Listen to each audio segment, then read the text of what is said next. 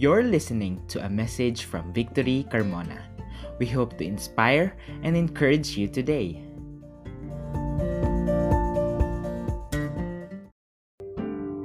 Yan. Let's praise our God today. Even though ang daming binabato ng mundo, the uncertainties, parang last year, ang luwag-luwag ng protocols, health protocols. Pero ngayon, parang humihigpit na naman. And there are some pagpapanik, pag-worry, at hindi natin maiiwasan yun. But thankfully, His grace is enough for us to believe in that hope that whatever we are in our situation, meron man tayong pinagdadaanan, financially, health, security, there's only one thing that is for sure. Pwede tayong kumapit sa ating Panginoon. His grace is enough. His hope has come. Jesus has come to ensure you that He is here, that He is near to us, that He is close to us, that we can cling to Him whenever we need Him. That's why today, this morning, let's take this privilege to praise, to give Him back all the glory for what He has done and what He will done for us for this new year, for this 2022. Come on, raise your voices, raise your hands, shout hallelujah to our God. Come on. Of creation, singing as one, declaring the coming of the Lamb, Emmanuel. Our God is with us. All that is lost now will be found. For unto us a child is born, a mighty God. Jesus is for us. Come on. Sing a new song to our God, for in Him we have overcome. Raise the anthem of our love. Hallelujah, our hope has come.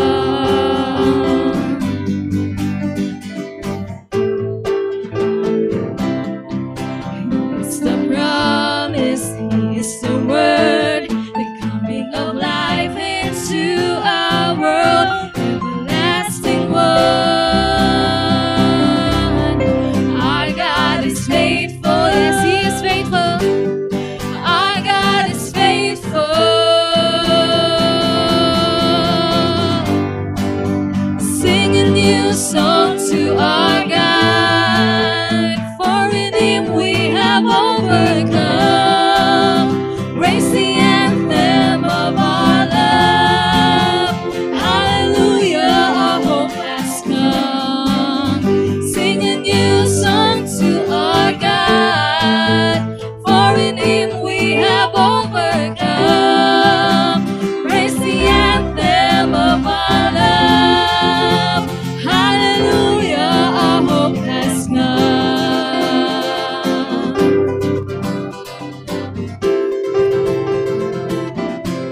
Our hope has come.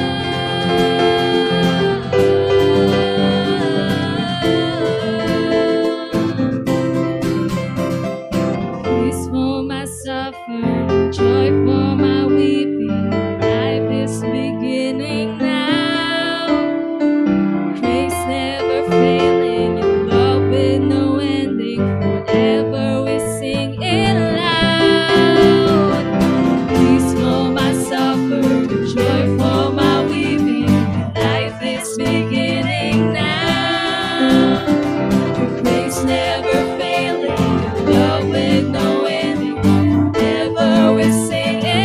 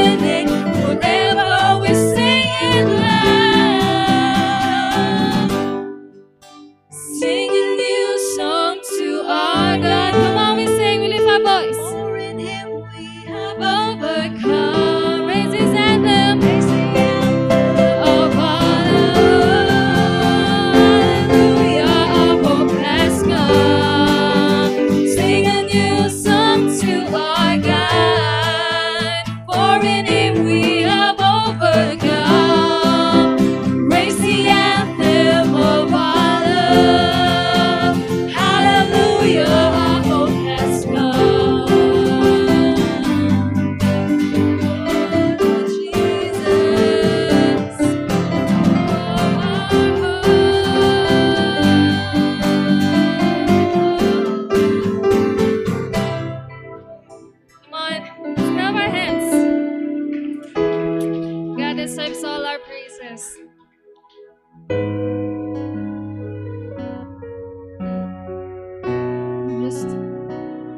Just want to cling to you, God. To lean on you, God. To lean on that grace. Even we are lost, we know that you will find us. You will find us no matter what. Even in the darkest, God, you are the light. You are the light that will shine our path. Whatever uncertainties, God, you have that peace, Lord God, that surpasses all understanding. We just want to declare it. We just want to proclaim it today, God. And as we sing praises to you, Lord, lift your voice, lift your glory.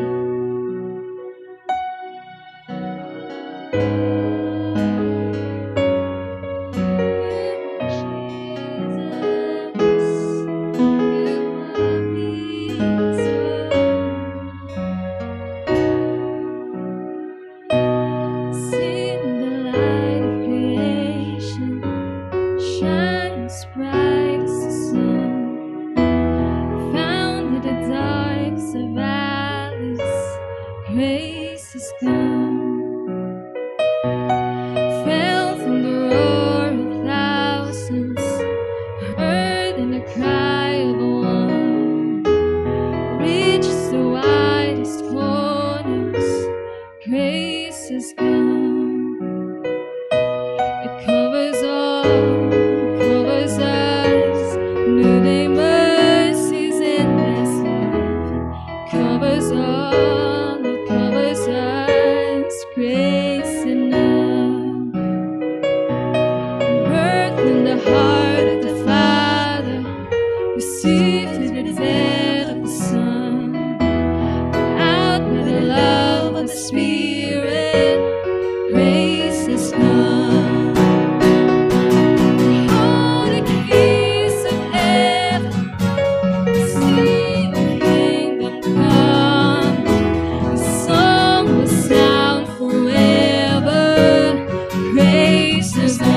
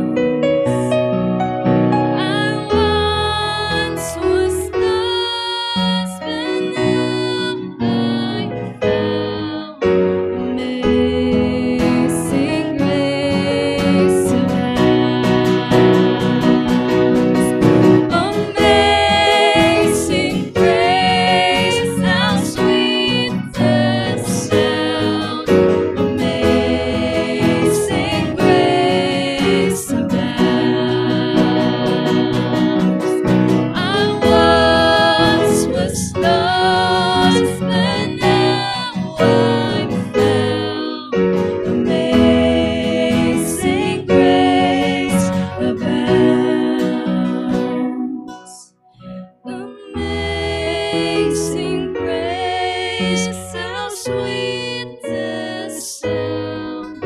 Amazing grace abounds. I once was lost, but now I'm found. Amazing grace abounds. Amazing grace abounds. Amazing grace abounds.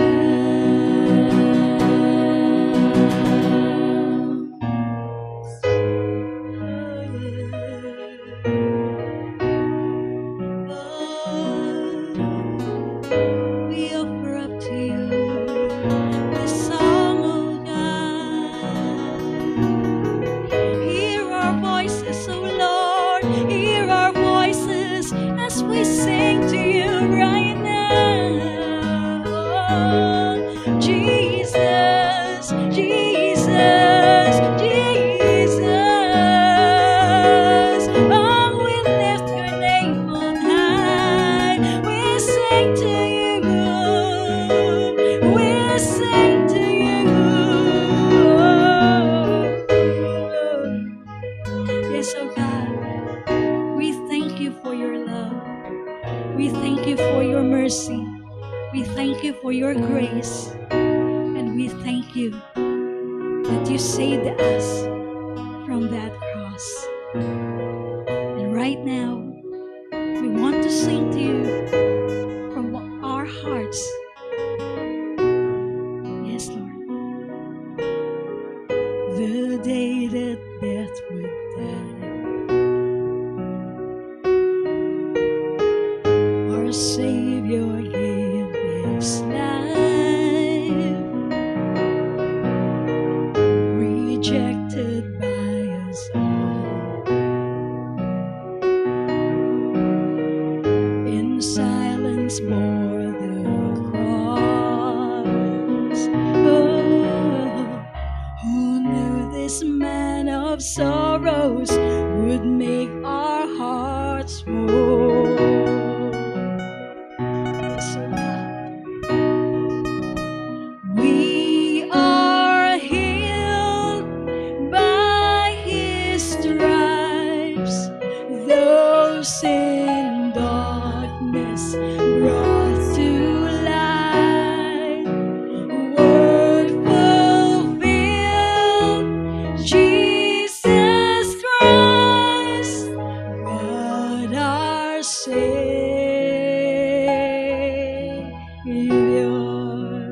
Yes, the blameless sacrifice. Let's sing this from our hearts. Sinless, he paid the price. Oh no, his punishment our peace. Yes, thank you, God. His cross our liberty. Oh, thank you, Lord. Who knew this man of sorrows would make our hearts whole? Oh, we are healed. We are healed by his stripes. Those in darkness brought to light. Word fulfilled, Jesus Christ, God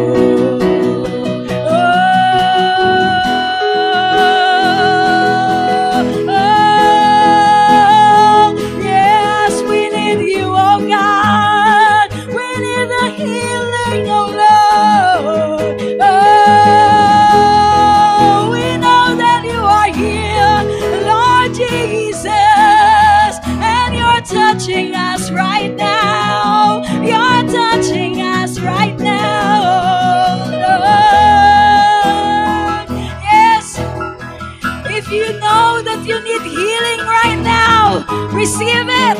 Receive it in the name of Jesus. If you need salvation right now, receive it. Receive it in the name of Jesus. Oh, Jesus, our risen King. Oh, receive, receive. Receive His touch. Receive His love. Receive His grace. Receive His healing right now. Right now.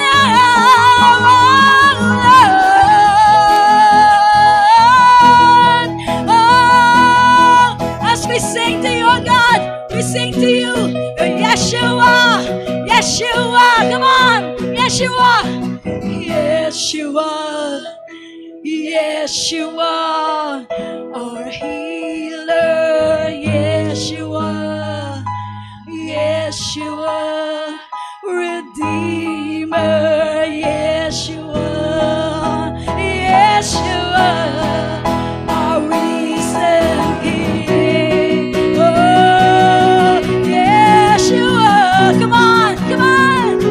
Yeshua, Yeshua, our healer, Yeshua, Yeshua, Redeemer, Yeshua, Yeshua, our victory.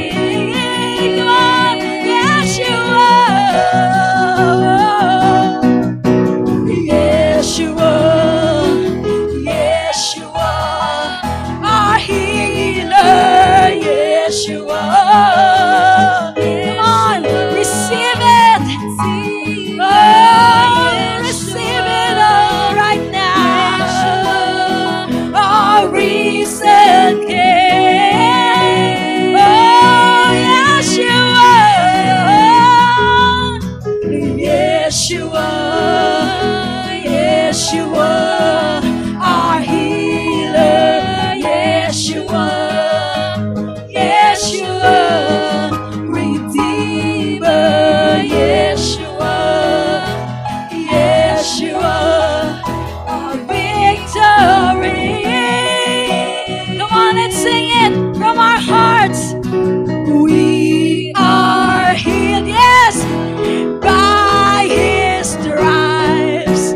Those in darkness brought to light. Word fulfilled.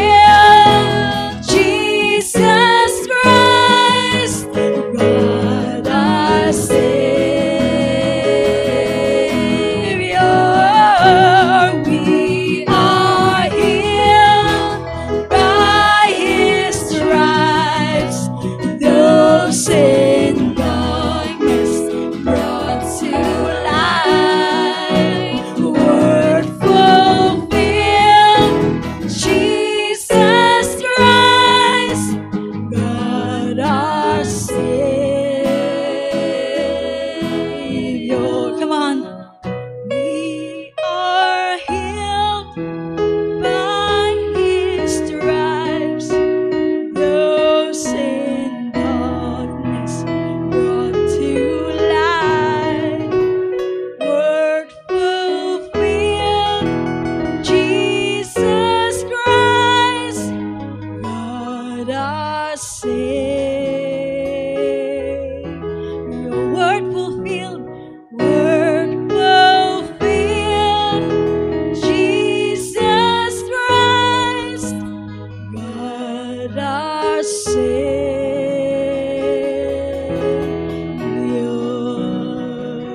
Yes, come on, come on.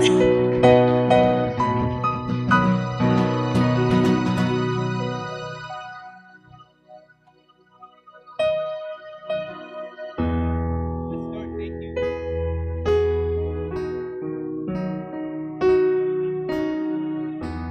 Thank you, Lord. Church, sabi nga kanina ni Sister Eka na dumadaan na naman tayo sa mga uncertainty. Nakala natin okay na, tapos bigla na namang bumulusok. Dumami na naman yung mga cases.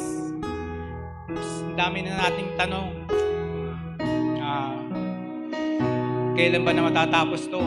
Dami sa atin, pagod na pagod na.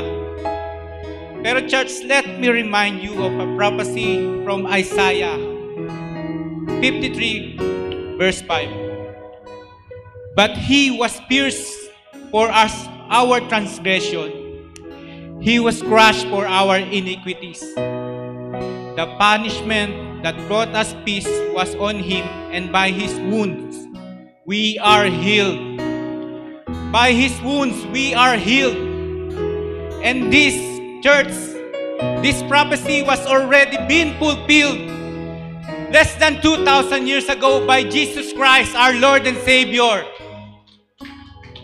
So yung mga na iniisip natin na papagod tayo, tingnan natin yung cross. Nung time na nandun si Jesus Christ na sinave niya tayo, dahil natapos na lahat ng ito eh. All we need to say to God, Lord, I want to come back to you. Lord, di ko na kaya. Lord, kayo yung mag-drive ulit sa akin. Mag-drive ng buhay ko. Lord, alam ko, na-heal nyo na kami, Panginoon, dahil less than 2,000 years ago, tinubos nyo na kami. Tinubos nyo na yung mga kasalanan namin, Lord God. Kaya't muli kaming nagbabalik sa inyo, Panginoon. Lord, maraming salamat po, Panginoon, sa umagang ito, Panginoon, Lord God, na kahit na merong pandemic na naman na rumaragas sa Lord God, nandito pa rin kami, Panginoon. Dahil alam namin, Lord God, na kayo lang yung kakapitan namin. Kayo lang yung nagbibigay sa amin ng lakas every day, Lord God. Lord, we ask for healing doon sa mga may sakit ngayon, Panginoon, Lord God. Lord, we ask for strength, Lord God, na yung mga puso namin, Panginoon, tatagan niyo pa po, Lord God. We ask, Lord God, na kayo yung magbigay sa amin, Lord God, ng provision, Lord God, yung mga nangangailangan, Panginoon, Lord God. Lord, tinataas po namin lahat, Lord God. Nagpapasalamat po kami sa inyo, Panginoon. Tinataas po namin ang inyong pangalan sa pangalan ng inyong anak na si Jesus. In Jesus' name, Amen. Amen. Good morning, church. Pwede na po tayong maupo. Welcome to our on-site and online, Victory Carmona and Victory Manggahan. Ako nga pala si Chad, one of the volunteer here in Victory Carmona. And here in Victory, we only do two things. We honor God and make disciples. Let me go to our announcements. We have announcements. We're going to have prayer and fasting this coming Monday to Friday. So, yan. January 10 to 14, meron tayong prayer and fasting. So, itong prayer and fasting, ito every year ginagawa natin to go nearer to our God. Hindi po ito hunger strike para bigay ni God yung kailangan natin. Ito yung yung panahon para simulan natin yung ating taon na mas mapalapit sa Panginoon, Lord, para i-guide niya tayo throughout the year. Tapos,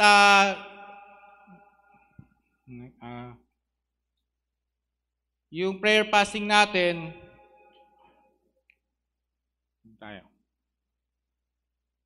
dito gaganapin na yung local prayer fasting natin sa Victory Carmona, dito on-site, every 7 p.m. So, wala tayong online, on-site lang. Kaya kung may time kayo, pwede kayong pumunta dito every 7 para makasama natin yung mga kapwa natin, brothers and sisters. Yung mga manuals pala dito sa prayer devotional, daily devotion manuals natin, pwede natin yung ma-download yan sa mga nakikita nyo sa screen. YouVersion, ebook, sa ebook, PDF, Apple Store, Google Play, sa EPUB, yan. Tapos pwede nyo ring ask yung mga Victory leaders nyo kung hindi nyo pa rin makuha.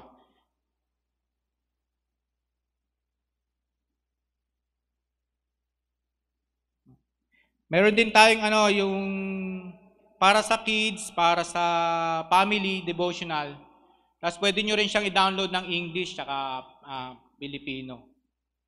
Wala yatang Japanese, ewan ko man. Tapos, punta na tayo sa ating time of giving. In John 1:16, I'm reading from ESV, "For from His fullness we have all received grace upon grace." So let's pray. Lord, thank you sa pagkakataong ito na muli naming ibalik, Panginoon, yung nararapat para sa iyo, Lord God, na throughout this year na nagdaan, Panginoon, na hindi niyo po kami pinabayaan, Lord God. Patuloy po kayo nag-provide sa amin, Lord God. Kaya nagpapasalamat po kami sa lahat ng blessings na binibigay niyo, Lord God, at na patuloy po kayo mag-provide at ingatan niyo ang bawat isa. Maraming salamat po, Panginoon, na God bless everybody. Makikita nyo sa screen kung paano tayo makakapagbigay. Pwede rin na may mga on-site, pwede nating may drop box dyan para sa ating tithes and offering box. Thank you for your kindness and generosity. Let's continue to... At the beginning of 2021, Every Nation churches all over the world started the year the way we start every year, with a season of fasting together. Our theme was Awesome God. Now with 2022 fast approaching, I'm excited for our global family to gather together again for our annual week of prayer, fasting, and consecration. Consecration simply means setting ourselves aside to align with what God wants to do in our hearts, in our lives, in our churches, on our campuses, in our cities, and in our nations. Joshua 3:5 says, "Consecrate yourselves, for tomorrow the Lord will do wonders among you." That's the foundational verse of this annual week of prayer, fasting, and consecration. We are calling Every Nation people all over the world to this time of consecration for the upcoming year. Our 2022 week of prayer, fasting, and consecration will be January 10 through 14. Our theme in 2022 will be Abide, the power and beauty of God's Word. I love the meaning behind the theme, and I hope you love it too, because you'll be seeing a lot of it in 2022. Abide will be our theme for most Every Nation events in the year, from our week of prayer, fasting, and consecration to our regional build conferences, our Every Nation campus conferences. There'll be all types of ways we'll be focusing on abiding in the Word. Every Nation leaders and churches have always placed a high premium on the authority and the truthfulness of Scripture. We know that God reveals Himself to us through His Word, and He uses it to transform and empower us. The word abide simply means to remain stable or fixed to a place. Like we do every year, we will provide a devotional guide based on the Abide theme that'll help you go deeper in Scripture and also help you record your prayer requests, your prayer answers, and different things that God might be speaking to you during this week of seeking Him. Also, that guide will be available on the Every Nation app. It'll be available on the YouVersion Bible app, and many of our churches will have it available in paper copies in dozens of languages.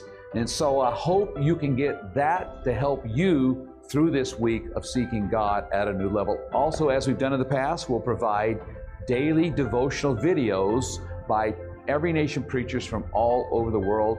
And when the fast is over, we will package a 6-part sermon series from the book of John on different aspects of the Word of God from John's perspective. I am really looking forward to this time of seeking God together, and I can't wait to see what God does deep inside of us as we put His Word front and center. May God bless you as you abide in His Word and allow His Word to abide in you.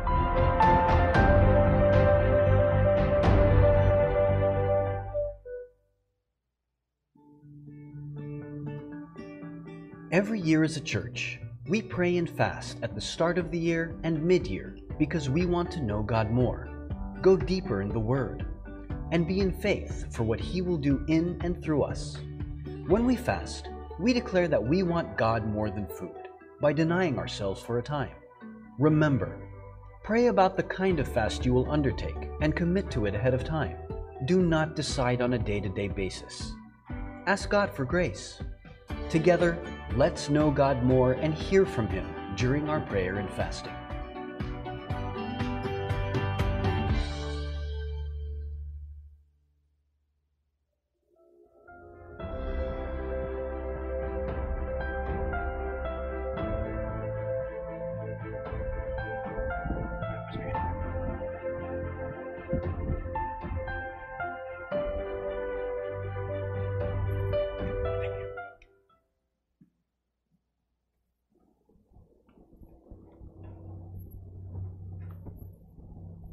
Happy New Year, everyone! Parang ngayon lang ako nakabati ng Happy New Year. Parang hindi ko kayo nakita last Sunday. Parang wala ba? Wala yata kayo Sunday, ano? Nung last Sunday. Parang kami ang wala. So we had a chance to dedicate a property ng isang relative sa Santa Rosa. And they, unbelievers pa sila, yet they chose to trust us as a movement. At natuwa naman sila. Kaya we had a chance to share the gospel and to share the words of God doon sa mga nangyayari na yon. And going back, I was listening to one of our senior leaders sa atin pong Victory Fort at meron ako narinig sa kanya very challenging question. Sabi niya, Is God part of your plan this year? Di ba? Sabi ko, wow, grabe yung question. Ngayon, ang tanong sa atin, is God part of your plan this year? Tapos, naglaro sa makaisip natin yung mga balak natin for this year. December pa lang, may mga balak na tayo. What if i-rephrase natin yung question? Ang question naman ganito, do you think with your response mo towards God, do you think you are part of the priority plan this year? Do you think you deserve breakthrough from God dahil doon sa mga balak natin sa taon na ito? Kasama ba si God doon? Kaya nga sabi ko, wow, oo nga, no? At parang dito sa new series natin, we need to be sa realm at saka sa mga balak ni God dahil ang daming mga nangyayari, ang daming challenges. And before we dive into new series natin, i-reiterate ko lang po yung important announcement natin. Yan. Our prayer and fasting and consecration week will be on January 10 to 14. Yan, ulit-ulit na po yan. Day 1, we'll be praying for the nations. The word is a seed. Day 2, we'll be praying for the Philippines. The word is a light. Day 3, the word is a mirror. We're praying for the church. Day 4, we're praying for our campus. The word is a hammer. And day 5, that will be on Friday, the word is a sword. And we will be praying for our individual breakthroughs, no? And to access our 2022 prayer and fasting devotionals and more, you may visit victory.org.ph/fasting2022. So, good day, Victory Carmona and Magahan. Welcome po sa ating Sunday online and on-site worship service. Ako po si Bob. Ako po si Romeo Mercado. Yan. My friends call me Kuya Bob. We are Victory, and here we do two things, and that is to honor God and make disciples. No? Kumusta po kayo? Hope and pray that all of us are doing well. I understand, napakaraming challenges. Simula pa lang ng taon, ang dami ng challenges. But God is good. God is good. Amen?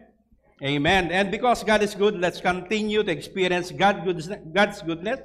I would like to welcome you to our new series, this start of the year. This is Abide, the Power and Beauty of God's Word. My dear friends, Bilang mga Kristiyano po, alam po natin na we grow. Lumalago tayo in our knowledge of God and we get transformed and empowered through His Word. Tama po ba?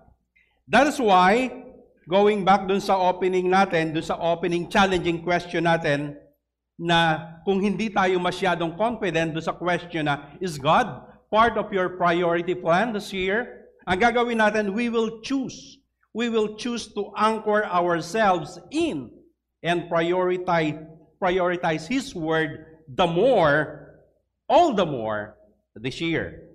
Kaya nga po, this 20-22 series will focus on the aspects of God's Word based from the book of John, and get excited. Ang ganda po ng mga susundan nating series for this year. So, abide, this is a 6-week series. January 9, ngayon po yan. Ang text po natin is John 1:1-5. Ang theme po natin is the Word became flesh. Then, susunod the week, sundan po natin ito, January 10, John 5:19-20. The Word gives life. January 23, John 6:57-60. The Word feeds our spirit. January 30, John 8:23-36, the Word sets us free. February 6, John 15:1-11, the Word bears fruit.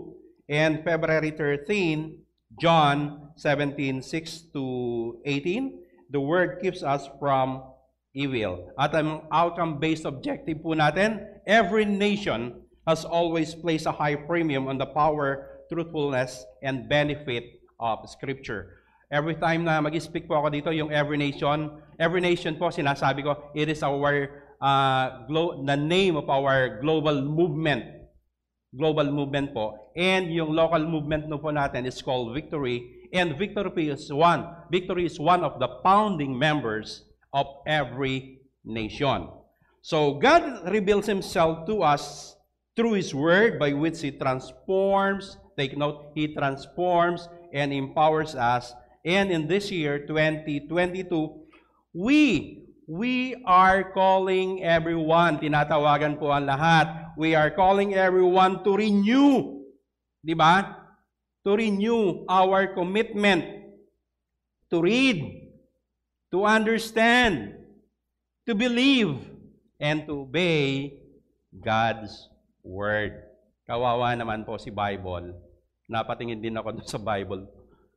Medyo nakakaalikabok na dun sa isang parte ng bahay. And for our theme this Sunday, the Word became flesh. And we will be reading John 1:1-3. We'll be reading from ESV. Could you all stand for the reading of the Word? Pakiready niyo po yung mga Bibles niyo.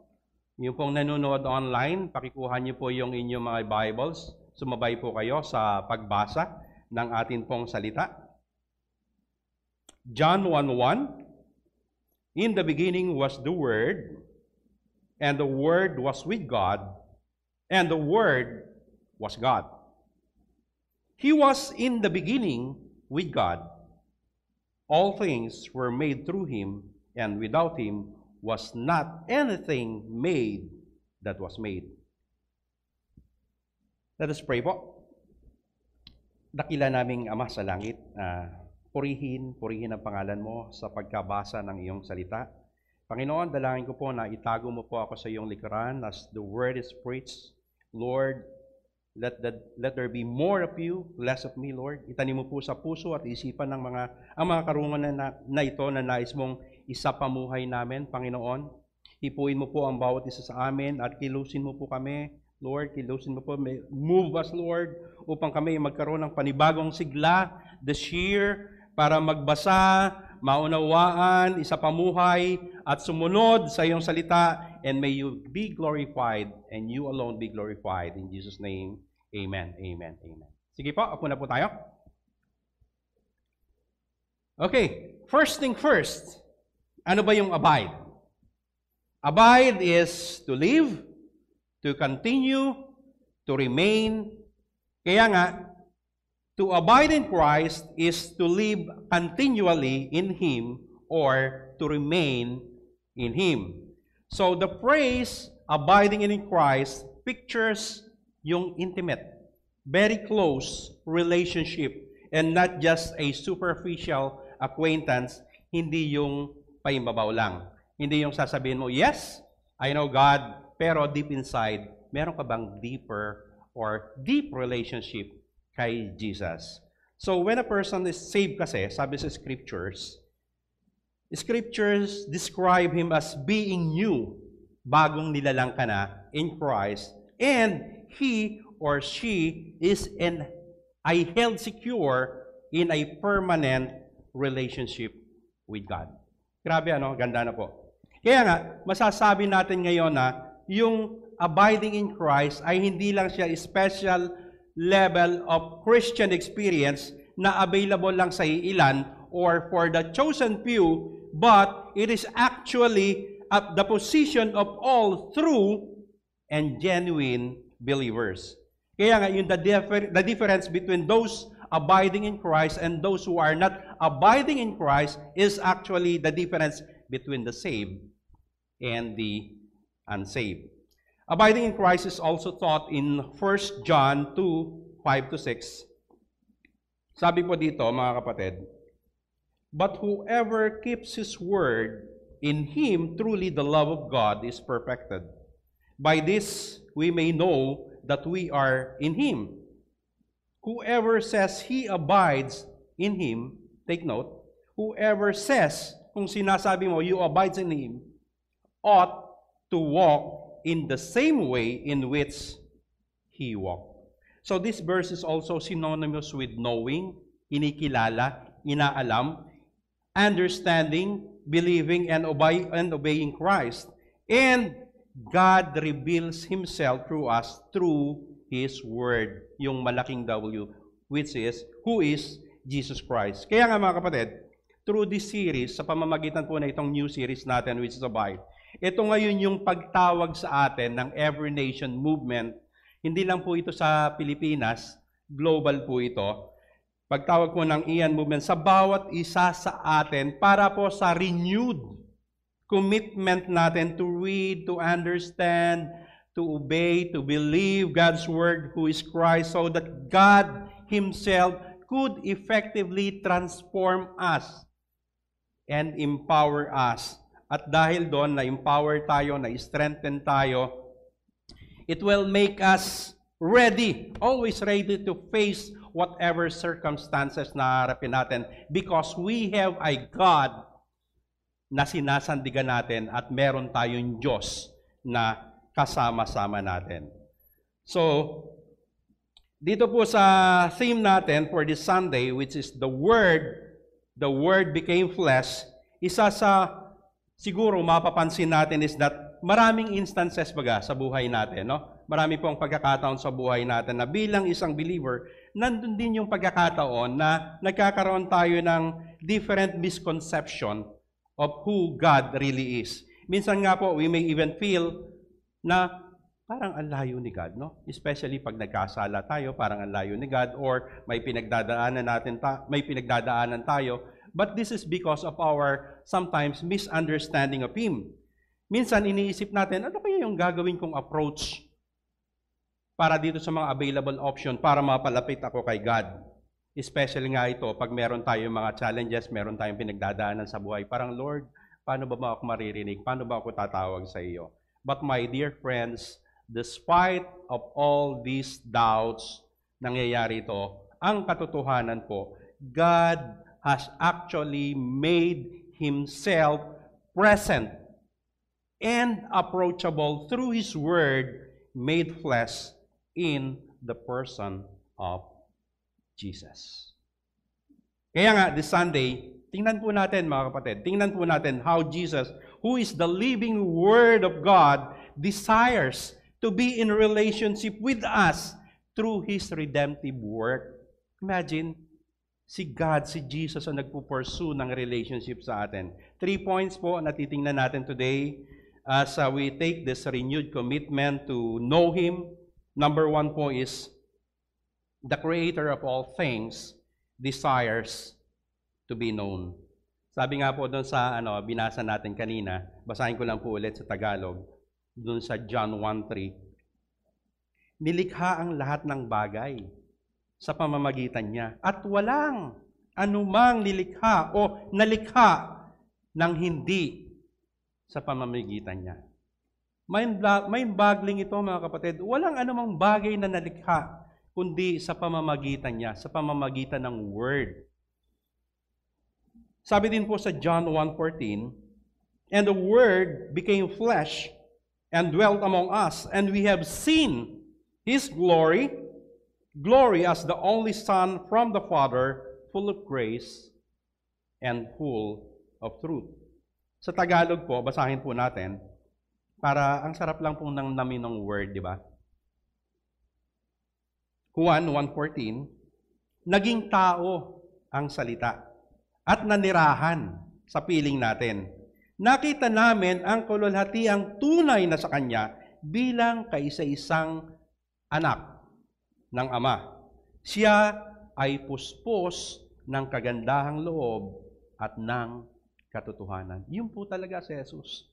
Kagandahang loob at katotohanan. Mga kapatid, this verse is really the affirmation of Jesus longing to be intimate with us. Imagine, the Creator of all things desires to be known, desires to have relationship with us. Sino ba tayo? He left the glories of heaven. He left the fellowship niya. Iniwan niya yung fellowship niya with the Father. He became God's eternal Word. He died for us. He died for you. He died for you while you are sinners. For the reason na ma-save at magkaroon ng fellowship sa bawat isa sa atin.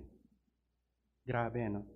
Ngayon, ang tanong sa atin, mga kapatid, here is a God, a creator of all things, desiring to have a fellowship with us, a relationship with us. Kaya nga, ang tanong sa atin, nandun din ba yung desire mo to know Him better? Meron ba tayong desire man lang na pagmulat natin, Lord, gusto kitang mas makilala today more than yesterday. Kaya nga, nung marinig ko yung question na yun, oo nga, no? Is God part of your priority plan this year?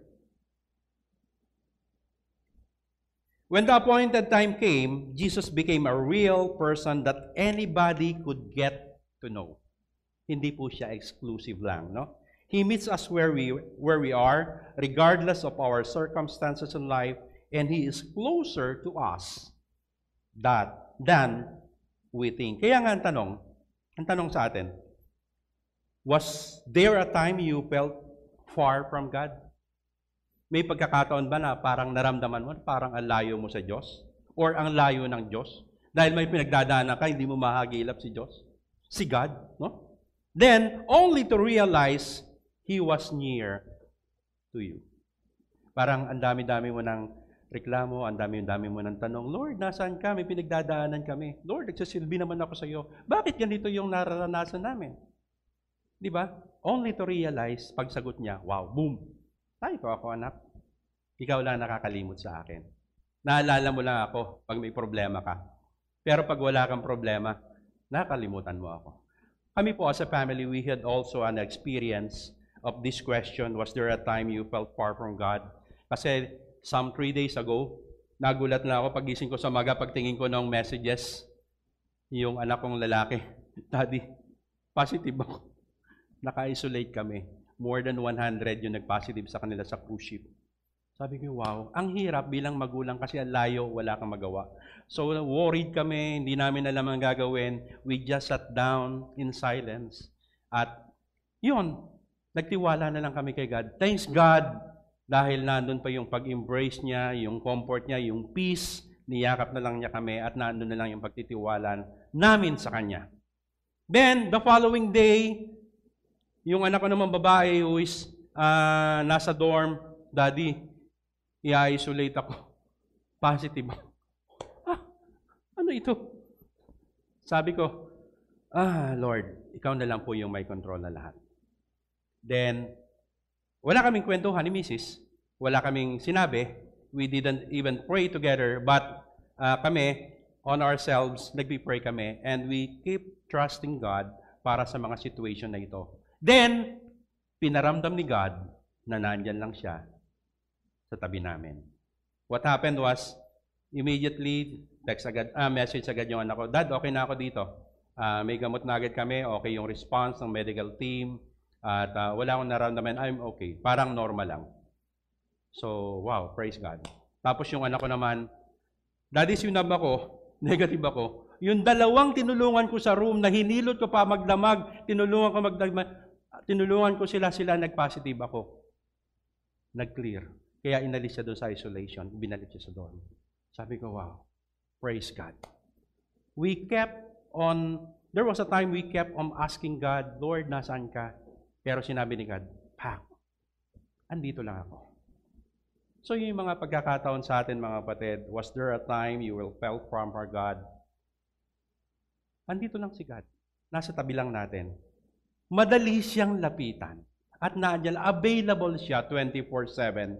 For many years, ito yung difference for many years, the Israelites had to follow a strict practice before they could stand in God's presence.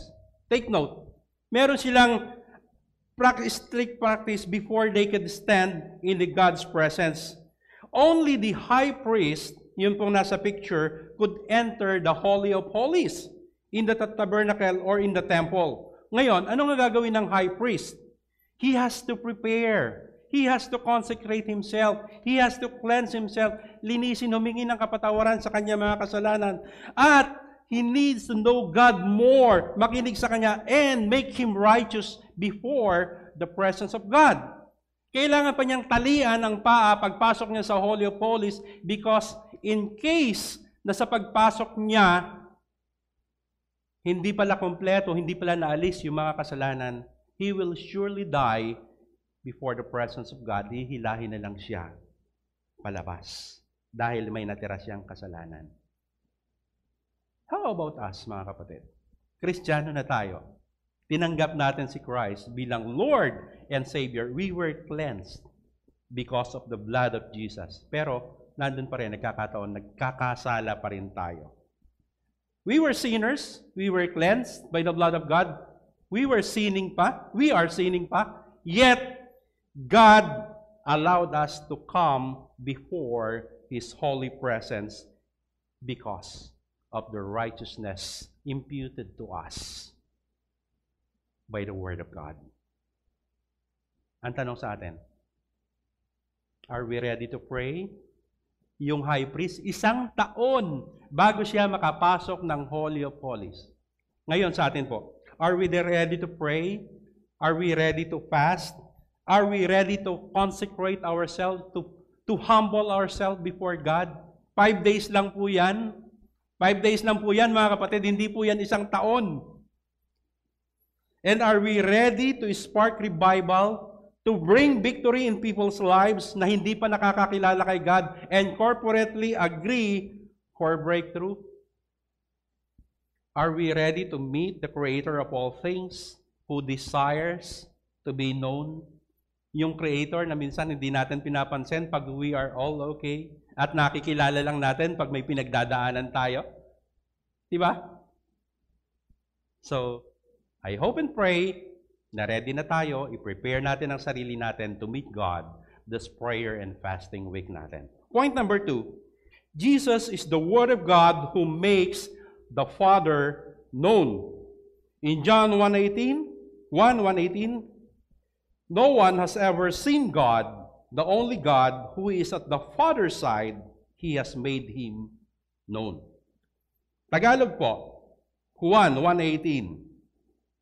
Kailan may wala pang taong nakakita sa Diyos. Ngunit ang natatanging Diyos, take note, ang natatanging Diyos na pinakamamahal ng Ama ang nagpakilala sa Ama. So, nung dumating si Jesus sa mundo, marami ang hindi nakakakilala sa Kanya. Some people thought of Him as a wise teacher, and others saw Him as a political threat kasi merong mga nakaupo sa posisyon, and because Jesus is drawing crowds, He has lots of followers kung sa present days. Ang dami niyang followers sa FB, ang dami niyang followers sa Instagram. So yung mga nasa posisyon, sasabihin na, oh, baka maagaw nito. Sino ba ito? Maagaw niya ang posisyon ko. It was only then people received a personal revelation that they understood who He truly is. Nung magkaroon na ng revelasyon sa kanila, noon nila nakilala si Jesus. And one of the reasons Jesus came here on earth is to reveal God the Father to us, to man. Ang tanong, kapatid, paano ba ipinakikilala ni Jesus ang God the Father at ang kanyang mga plano sa sangkatauhan, yung plano niya para sa atin? My dear friends, Jesus, the Word, does it through His Word, and that is the Scriptures. So the Scripture is the Word of God given to us by the Word of God, yung malaking W, who is Christ, so that we may understand God. So that we may understand God and know His will and His desire for us.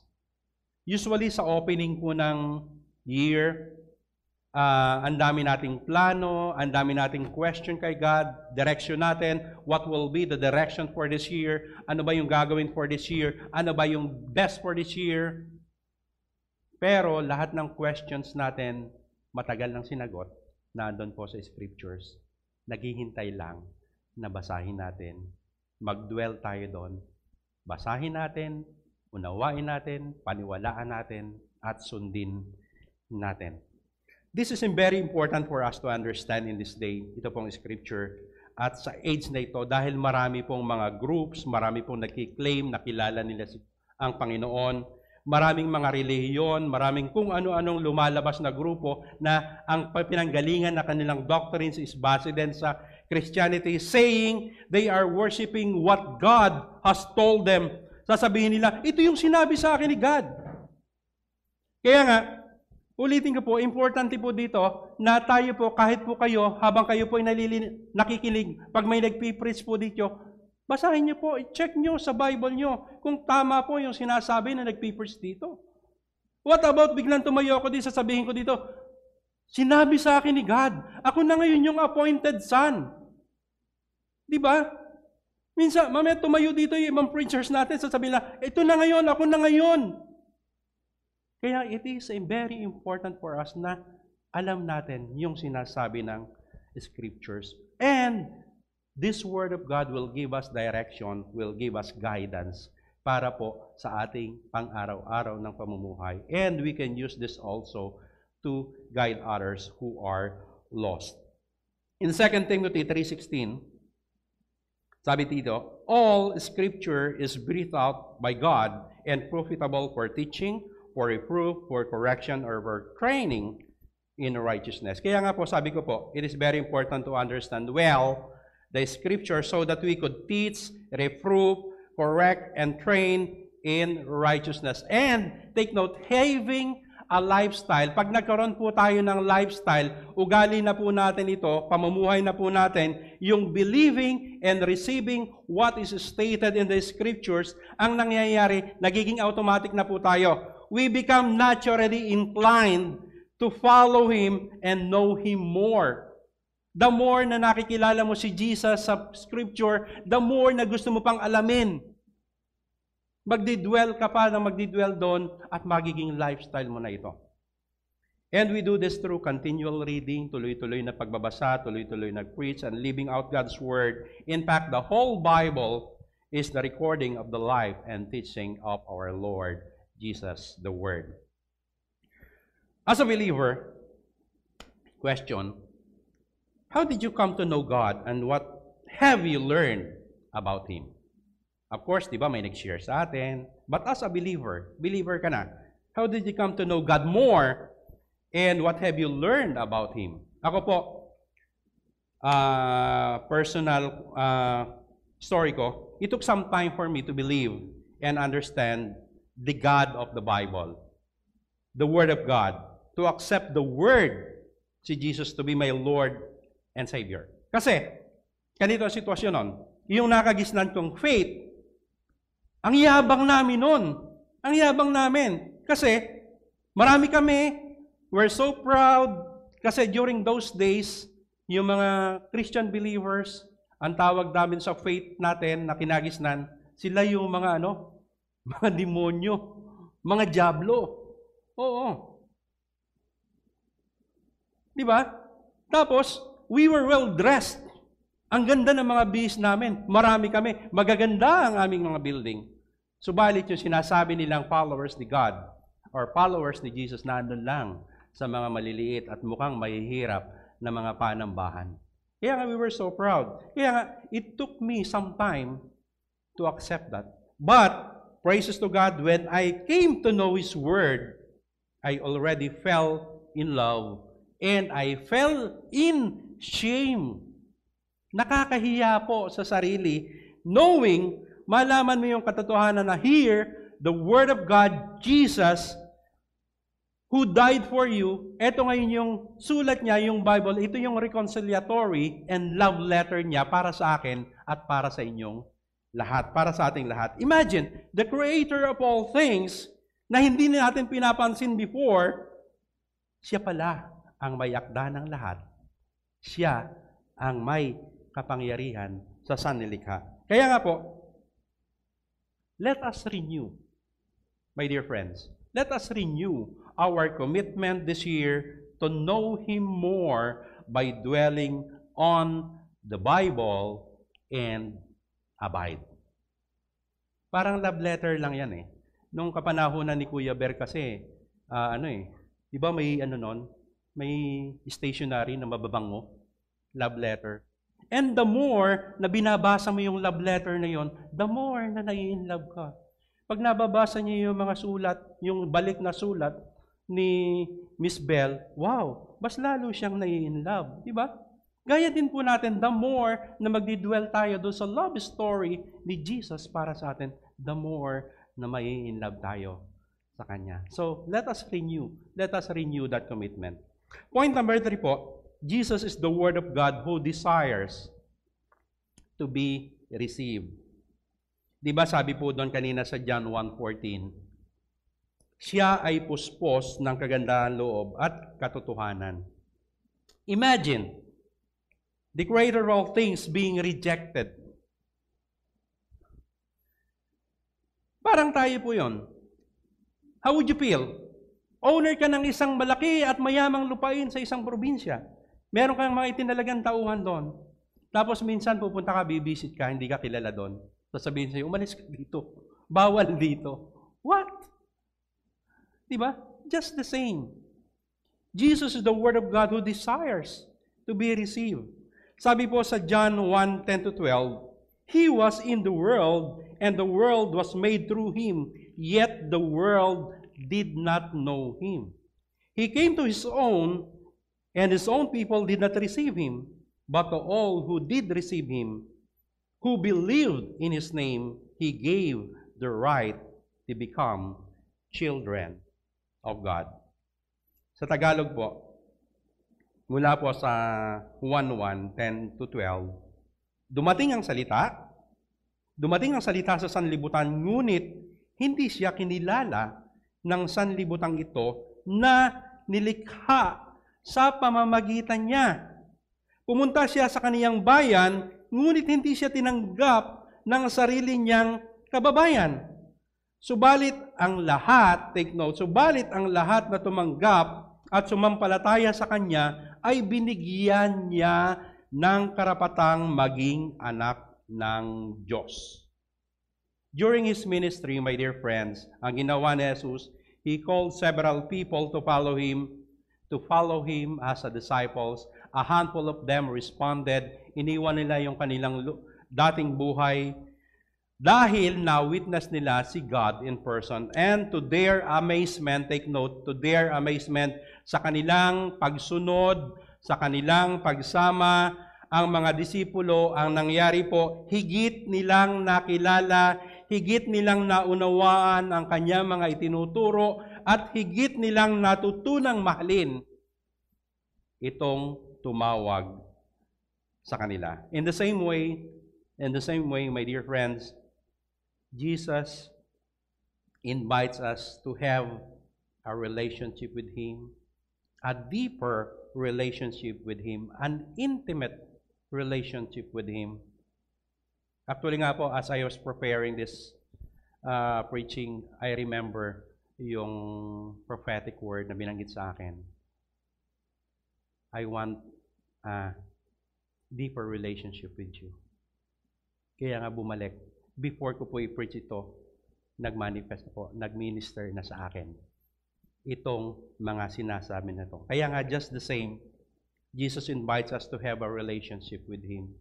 Not only as His disciples, but higit pa doon, He is inviting us to be His brothers, to be His sisters, and as children of God. Because when we receive Jesus by believing in Him, we are given the right to become children of God. Sabi nga po sa Romans 8:16-17, the Spirit Himself bears witness with our spirit that we are children of God. And if children, then heirs, heirs of God, and fellow heirs with God, provided we suffer with Him, in order that we may also be glorified with Him. My dear friends, we should understand this. Dapat maunawaan po nating mabuti ito. Jesus is the Word of God who desires to be received. Hindi lang po sa inyo, kundi sa buo pong sambahayan ninyo, sa buo pong pamilya ninyo. Kung meron pa pong mga hindi pa nare-receive si Jesus sa pamilya nyo, it is high time for us na ipakilala si Jesus bilang Diyos na may akda ng lahat. Jesus wants you to receive Him so that He could bless you through His redemptive work. But, sasabihin mo ngayon, natanggap ko na po siya . Na-receive ko na po siya. Yes, tinanggap mo na siya. And, here's what is being said in the Bible. You need to toil with Him. Sabi nga po dito, but as we receive in our lives, we become heirs of God and fellow heirs with Christ. Then provided we suffer with Him, we toil with Him, in order that we may also be glorified with Him. Kaya nga po, as we receive Him as Lord and Savior, He strengthens and empowers us. Then, as we toil with Him, we become co-laborers of God para po ginagamit po tayo sa the great privilege na magamit po tayo ni Christ para po sa expansion ng Kanyang kingdom. My dear friends, sabi ko nga po kanina sa pagpasok po ng taon, very challenging talaga. Yet, naandito yung dapat nating tawagin, naandito yung Diyos na magbibigay sa atin ng peace and comfort, na ito yung Diyos na magbibigay sa atin ng strength, guidance, wisdom, and direction for this year and direction throughout our lives. And here's the promise. We share glory with Him through the will of the Father. Kaya nga po, as I close, ang panawagan po ng movement natin, let us renew. Let us renew our commitment. This Abide series is an invitation for us all. Hindi lang po sa atin bilang mga Kristiyano na, but ayain din po natin yung mga taong hindi pa nakakakilala sa atin para maipakilala po natin yung dapat nilang makilala. Let us renew our commitment this year, 2022.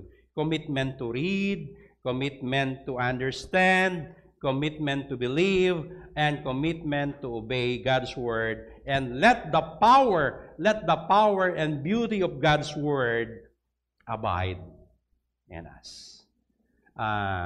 We're going to sing a song at could I invite everyone to stand? At sa atin pong pag-awit, mga kapatid, isipin po natin yung mga past, yung mga pagkukulang po natin, na gaya po ng sinabi ko kanina, the first time I read the truth of the Bible, I fell in love with it. And at the same time, I felt shame. Nahiya ako sa mga ginagawa ko dati. The Lord, Ikaw pala yung Diyos na may akda na lahat.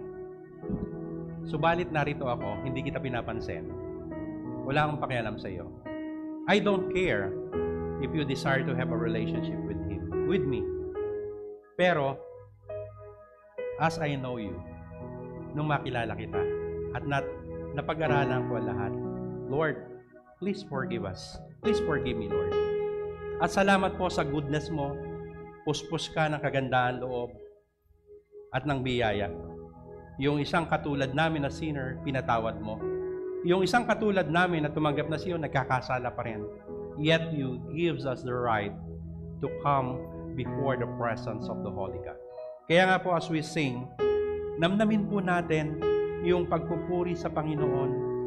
Muli po nating i-renew yung love natin kay God.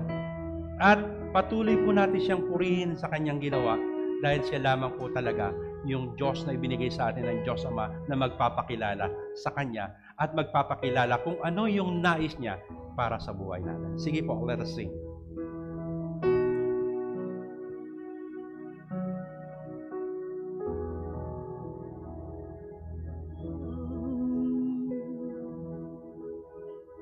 Oh, Yeshua,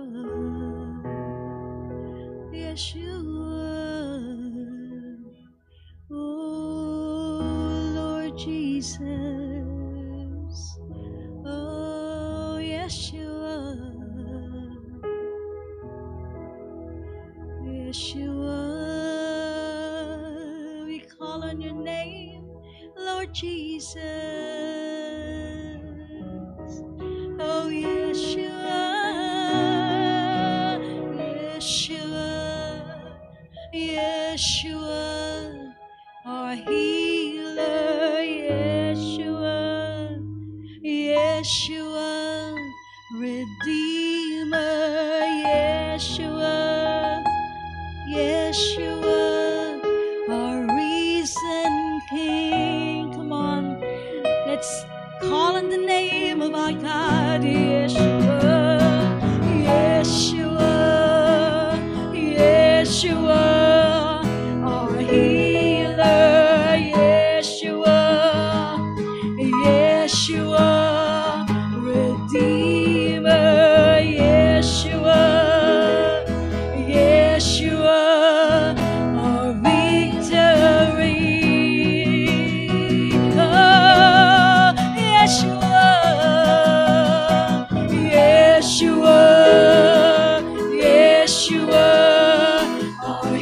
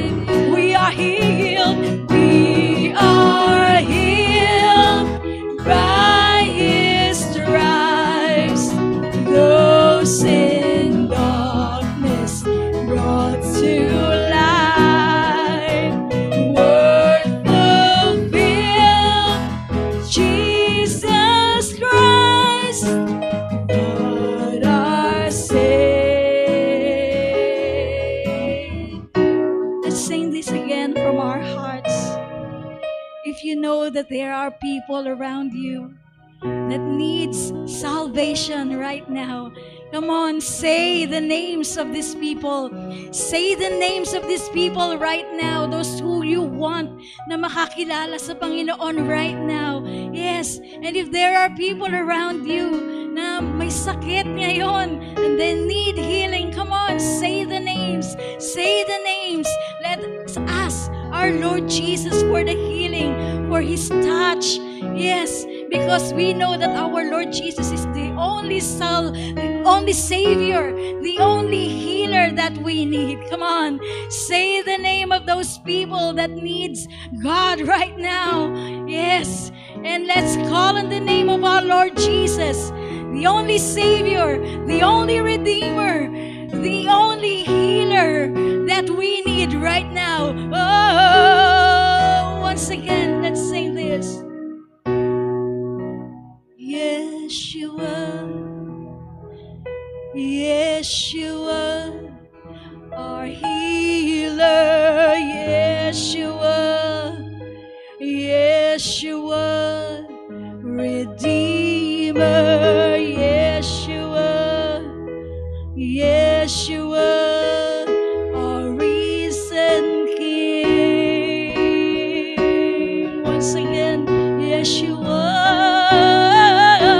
Yeshua, Yeshua, our healer. Yeshua, Yeshua, Redeemer. Yeshua, Yeshua, our victory. We are healed. We are healed by His stripes. Those in darkness brought to light. Word fulfilled, Jesus Christ, God our Savior. Word fulfilled, word fulfilled, Jesus Christ, God our Savior.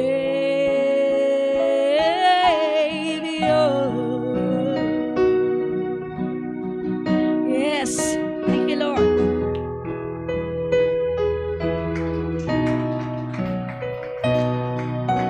Lord, we just want to thank you. We just want to praise you and honor your name, Lord. Thank you for your Son, Jesus, who died on the cross for us. And thank you for the blood of Jesus, because we are healed. And we decree and declare that those afflicted today with sickness, Lord, we declare healing upon them, Lord. Panginoon, yun pong nahihirapan, Lord, we decree and declare, Panginoon, but by your stripes they are healed, Lord. Panginoon, yung pong may mga doubts, Lord, you are a God of victory, Panginoon. Bibigyan mo po sila ng victory sa kanilang buhay. And because, God, you are a Redeemer, Panginoon, yung pong mga hindi pa po saved sa family na namin, Lord, we decree and declare na ikaw po yung Diyos na magbibigay ng victory, ng salvation sa buhay nila. One point message ko po today, sabi po dito, and let us, as we renew our commitment, ito po yung isabuhay natin at baunin natin today. Jesus is the Word of God who created all things and imparts life and life to everyone who receives Him. Jesus grants them the right to become God's children and reveals the Father to them in grace and in truth. My dear friends, Jesus is the power and beauty of God's Word. Let us abide. Let us abide in Christ. Let us pray. Father God, salamat po for allowing us to enjoy fellowshipping with you and spending time in your presence, God. Lord, maraming salamat po sa mga kaunawaang ibinigay mo sa amin. Truly, it is soothing to our souls, God. Thank you for touching our lives in ways we cannot explain. Lord, salamat po sa peace. Salamat po sa comfort, Panginoon. Baon-baon po namin ito sa aming pag-uwi. And we are continually praying that lives be transformed, those sick will be healed, and situations be changed for your glory and for your glory, Lord. Lord, as we leave this place, may you remind us to continue worshiping you in our homes throughout the week, throughout the year, throughout our lives. And may you put flames in our hearts so that we may continue to renew commitment to read, to understand, to believe, and obey your word. Let us see and let your Spirit see us through. In Jesus' name we believe and pray. Amen. Amen. Amen. Amen. In Numbers 6:24 to 26, the Lord bless you and keep you. The Lord make his face to shine upon you and be gracious to you. The Lord lift up his countenance upon you and give you peace. My dear friends, our service has ended. See you next Sunday. God bless everyone. God bless everyone. Glory to God.